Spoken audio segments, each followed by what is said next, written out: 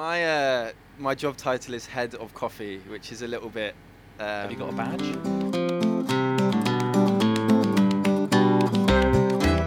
Hello and welcome to the Fine Food Podcast with me, Sam Wilkin. This time round we're talking coffee from bean to cup with Anthony Khouri, who has, the enviable job title of head of coffee at the chain of coffee shops across London called the Gentlemen Baristas. We talked about similarities between coffee and wine, talked about the Starbucks effect. We talked about the importance, in fact, of just a straightforward good cup of coffee that I think some people miss sometimes. But anyway, I hope you enjoy. I enjoy chatting to him on the Fine Food Podcast.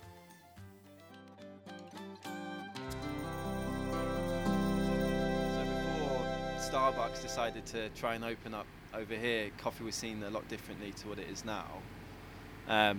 So without them, specialty coffee wouldn't exist in this country. Is that a popular opinion, or is that one that you're just telling to me just now? I definitely think they had a part to play. I think it's an unpopular opinion because in specialty people love to hate the chains. So we wouldn't normally go through commodity traders, we wouldn't buy in bulk, we would buy smaller lots to bring out different characteristics in the coffee and present them to customers, whereas chains, because they've got so many of them, consistency is so important. They need to have a coffee that tastes the same in all of their shops throughout the year. Their sort of brand signature, but as a flavour. Yes, in a way. And so they they buy in massive massive amounts, which obviously means they can sell it cheaper.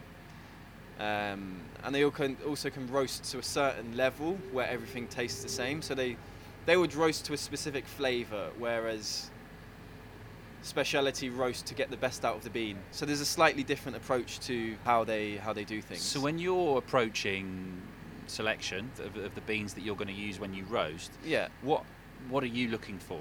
Two things. One is coffee that comes at a good price point, for obvious reasons, but also nowadays the scene is getting a bit saturated in London, and each roastery is producing really, really, really good coffees.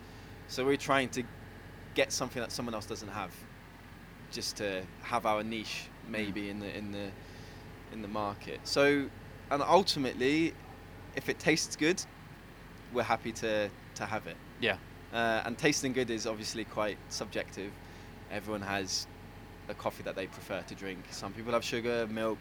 Our main focus is getting something that tastes good. Yeah. In our opinion. Right. Well, so how would you describe? Could you describe the Gentleman Barista signature, if you like? If somebody comes in here and they're looking, they come here and they keep coming here because of a certain style of coffee or flavour profile. I wouldn't say we have a distinctive flavour profile. We do have one house coffee that is always present, which is a blend. It's quite broad in its flavour profile, which means that the layman would prefer it over, let's say, our guest coffee, which can be a little bit. It challenges people's idea of what coffee is and what it can taste like. And do you think that's important I guess this is a general question in terms of food and drink. I mean, you've got the kind of, I guess, the democratization of coffee with Starbucks. Everybody's had a Starbucks at one point or other. Their aim is obviously price point. That's a big one, but they're going for that super broad, appeals to everybody, not too challenging. And then there's people a bit more like yourselves who, I guess, in a way, part of your identity is that you do have these guest coffees and you do select certain beans because they pick up on something or other and they challenge the drinker, and that's presumably partly why people come to you rather than and pay a little bit more, but part of that is that experience. They know they're going to have something a bit different. Yeah, I think so. But I think on top of it is the way we try to interact with customers. So it's not only about the bean. For us, the quality of the bean and the flavours of the bean is a given. That has to be really well presented and really well put together. But our main sort of tagline, if you will, is well-mannered coffee, where we don't want to dictate what a customer should have or how they should be drinking it. That's what we're trying to do. We're trying to break down that sort of arrogance of the industry where it's like, we're speciality, we know what we're doing, this is how everything should be. Well, because also at the end of the day, you have a business to run. Absolutely. You do want to sell your product. Yeah. In a coffee house where you are now, we have a very, very broad spectrum of people coming in. Whereas one of our sites in the O2, for example, in the O2 or the Millennium Dome, as I knew it as. Yeah, nostalgia there. Yeah. They have a very smaller range of people coming in who want a coffee, for example. They just want a coffee. Yeah, yeah. So that's challenging for us because we're trying to bring something different to the table. But if you just want a coffee, we want to be able to provide something for you as well. Yeah, okay. So that's why we have 2 coffees on at a time. So we have one almost nostalgic coffee in a way, because it's more like chocolatey, it's more smooth, it's more coffee as people imagine coffee would taste like. Mm-hmm. And then we have the guest, which, like I said before, is a bit more challenging, and to a lot of people I don't think they would think it is coffee, or as coffee can be. Okay. So coffee is a fruit, and in my opinion it should taste sweet and fruity, Mm-hmm. ultimately. But to most people, especially the older generation who haven't been as in touch with the waves of specialty coffee coming in, they want that. Well, it's that cliche of it. I think it was like, is it Smack the Pony or one of those like sketch shows where, oh, do you want a macchiato with this, that, and the other? No, I just want a coffee. No, I just want a white coffee. And in a sense, that's what you're saying, is that customer exists. Yes. And their money's as good as anyone else's. Absolutely. And actually, but what you're not doing is just giving them, you know, a filter coffee that's been sat there stewing for 2 days and then a bit of slightly sour milk. It's as good as that coffee can be. Yeah. So I was having a conversation with a guy who's just opened a coffee shop, and he's saying it's very, very, very difficult to find a specialty coffee shop that sells a really good chocolatey, nutty coffee. Like, it's very, very hard to find a really high quality version of this, which is strange, because it's a market, and like you were saying, there are customers that want that, and their money is just as good as everyone else's. So why aren't specialty shops going for a blend or a coffee that tastes like that, and putting the same effort into getting that coffee to taste as good as it can be, in the same way as getting, you know, a single origin from Ethiopia, spending a bit more on it and putting a lot of time and effort into making that just taste that little bit better than the sort of forgotten flavors. Sure. In coffee. What's your role here? What is your sort of day-to-day, as it were? So my job title is head of coffee, which is a little bit. Have you got a badge? No, I have a business card with head of coffee on, which is I like one of those. Which is always very funny. My role is to middleman between the shops and the roastery. Okay. So I look after the quality control in the shops, make sure our staff are trained and are confident in what we're selling, and also give information back to the roaster and say, look, can we try and do this? Can we try and do that? So are you working in collaboration with a roastery, or is it an in-house? It's an in-house roastery. Okay. So it's amazing to watch. His skill is ridiculous. He can just be checking the colour of the bean and know exactly that's it. It's perfect. He really, really knows his trade, and it's really good working with someone like him, because there's no pretension there at all. He takes everything on board. He tells you what he's capable of, or what the beans are capable of, and we try and work around that. We'd speak to a number of different farms or importers and just ask for what they have in season at the minute. They'll send us a load of samples to us. We'll then sample roast them, which is a very basic roast. You're not looking to profile it in any complicated way. You just want to roast it to a colour that you would want to be roasting it to. Then we'll cup them, which means after it's been roasted, we'll grind them down and just add water to them, so you can taste it in its purest form without any taints, and really try and pick up on the characteristics of each bean. After that, we'll make a choice on what beans are actually worth bringing in. Then we'll go back to the importers or the farms and say, look, can we have this amount of your stock, or this amount of your bean? And then it will get roasted to different profiles, so different levels of roast, to see which one tastes the best. Are you then generating a recipe, if you like, for Yes. that roast? Yes, so he can repeat that Right. that roast. But it's not only on colour. It's about flavour. So within roasting, there's different grades of colour that you can roast, or time it takes to roast. Speciality tend to roast within the first crack, it's called. So like popcorn, almost, you can hear the coffee pop and crack as it's roasting. So after that first crack, the roast is then developed, and then it's removed from the roaster. Back in the day, or even still today, roasts are taken beyond the first crack to a stage called the second crack. And this is where you see a very sort of dark, oily bean, which maybe reminds you of like French-style roasts or Italian-style roast, which was the thing. It was how people drank it. So are you losing some of that sort of fruity sweetness that you were talking about? You're definitely losing when you get a lot of the fruitiness.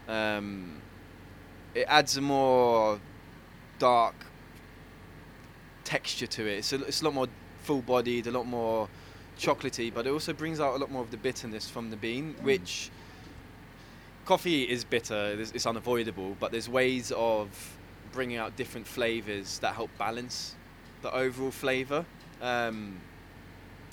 So coffee that was dark works really well with milk and sugar, for example. Coffee that's roasted a lot lighter, it brings out more unique characteristics of the bean. So you get more fruitiness, you get a different acidity, and you get quite a bit of sweetness left in the bean. So you can extract that sweetness or those sugars from the bean when you're making it into an espresso. And you wouldn't be able to if you've roasted those sugars out, if you've taken it beyond second crack, for example, which is why a lot of people put sugar in. That's why they want their milk and 2 sugars. Yeah, because it takes the edge off the bitterness. Yeah. And that way of drinking coffee is still present in a lot of people. They want coffee that's like that. But for me, I was just sort of hooked on the idea of coffee and how different it can be. Obviously, getting into coffee originally, I thought it is what it is, and that's what it is. But it couldn't be more further from the truth. I mean, it's almost like wine in a way, where it's grown, the soil it's grown in, the altitude, how much rain it gets.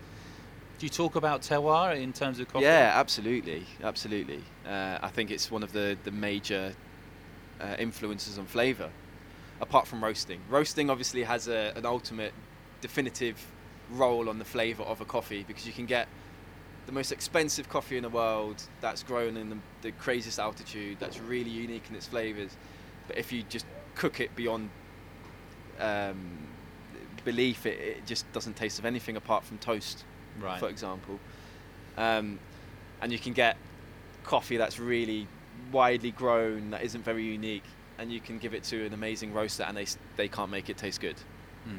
So there's so many variables within coffee, but for me, terroir is like key. It's getting pretty chilly out here. Yeah, it's I just could just freezing. see you. I'm wondering, can we maybe? I mean, I know it's an audio medium, but can we kind of test your barista skills? Maybe do you mind taking me through how you'd approach making a coffee, and we'll try and explain it for people who can't see what we do. Yeah, definitely. So I'm going to make an espresso and then add milk to it. The job of a barista is to make sure they're getting the best out of the bean. So we have sets of scales, we have a machine that's got all the mod cons, just to help that process. So I'm just going to take you through it. Now I'm going to take the group handle out. It's always important to give it a good clean. Get the weight. I'm going to use our single origin, which is an El Salvador natural. So it has a set recipe to get the best out of it and to sort of almost guarantee the flavours of it. If we hit the correct numbers, you can kind of guarantee that it's going to taste as it's supposed to. So you're looking for a specific texture of the grind. You're looking for a certain weight in the cup. Yeah. So grind size affects how quickly water will flow through the coffee. If it flows too fast, you're going to get negative flavours. If it flows out too slowly, the same will happen. So, for example, if you have a coffee that's been ground too fine and the water's struggling to come through, you'll end up with a coffee that tastes really, really sour. Okay. If it comes too quickly, it tends to be quite watery and a bit bitter. So you've lost the body, you've got bitterness, and they're two flavours that you really don't want. And sourness is something that you really want to avoid as well. An espresso should be balanced. It should get sweetness, bitterness, and a bit of acidity as well. And one of those should not outweigh the other ones. So I've got the coffee here. I'm trying to level it out as best as I can. Just gently tapping it with the palm of your hand there. Yeah, with the palm of my hand, just to give it a nice sort of level amount. If I have areas where there's too much coffee or areas where there's less coffee, and I compress it down, there'll be areas of higher density or lower density, and that will affect the flow of the water. Okay, so you're looking for an even flow across. Absolutely, you want to use up as much of the coffee as you can. Okay. So this is where the tamper gets used. Yes. You want to apply... It's like a gavel, for those who don't know what the tamper is. A nice even amount of pressure on top. Okay. Not too much, not too little. You're not looking to force the coffee. You're not really trying to kill it. You're just trying to compress a bit of the air out, just to aid in the extraction. And I'm blessing it. Okay, is that what this is called? You're wiping off any of the excess coffee that could be stuck on it. So this machine has got something called pre-infusion on it, where it drops a little bit of water on it. It then allows the water to sort of saturate the coffee in there. Okay. And it then delivers the rest of the water at 9 bars of pressure. Okay. And that's not a normal process. Normally it would just force that water through a dry, what is it, like a puck? Or a dry puck you'd probably say. It's not essential. Okay. Yeah, but it's better. Yeah, but and we can. This is the Fine Food podcast. It's not, none of it's essential, but it's the things that make the difference. Those little nth degrees, Absolutely. Yeah. And that should be a perfect espresso there. So what we're looking for is a nice, solid crema on the top. That's the thick golden. Yeah, it's the oily layer. It's not actually that important to have a crema or not. It depends on the bean and the roast of it. Okay. But it generally does give a good indication of whether it's going to be a good coffee or a bad coffee. Okay. The lighter the coffee is, the less oils there are present in the bean, which means you're not going to get as much of a crema. If you've got a dark roast, you're going to get a lot more crema. And the colour indicates the roast. So is that a kind of, again, that sort of historical hangover from when we used to go for that Italian style, super dark roast, And you see it in adverts now. Their taglines are always, you always get an amazing crema on the top. But it's not always a good indication of whether the coffee is going to be good or not. Now it's time to add milk. Let's do it.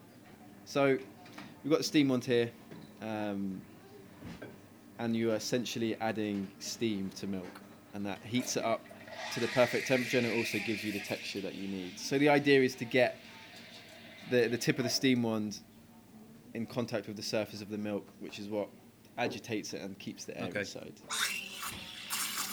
So the idea is to get it in very, very gently. You don't want to add too much air in too quickly, but you don't want to add no air in. Or you have to have air in there, basically. If I didn't have any air going in, you'd hear a very, very high-pitched screeching noise. So you're holding this in your hand, whereas you often see in perhaps some of the larger coffee houses, they just put the nozzle in, press a button and leave it until a buzzer goes off, essentially. Yes. What are you looking for there? I would prefer our baristas to concentrate on the texture of it and not on the temperature. So I don't know if you've been listening to me tapping in the background. It's just to get rid of any bubbles that are in there. Okay. Also give it a good spin, because that helps break down the larger bubbles and it creates that nice uniformity. Okay. So just going to pour it now. So I give it a little bit of height first, which allows most of the milk to come out, and then I'll bring the two together and add the foam on top. Just like that, and you have a really nice, simple, lovely, little love heart. Very smooth, kind of caramel colour on the top. Shall I have a little taste? Oh, Probably feel like I should do. Thank you.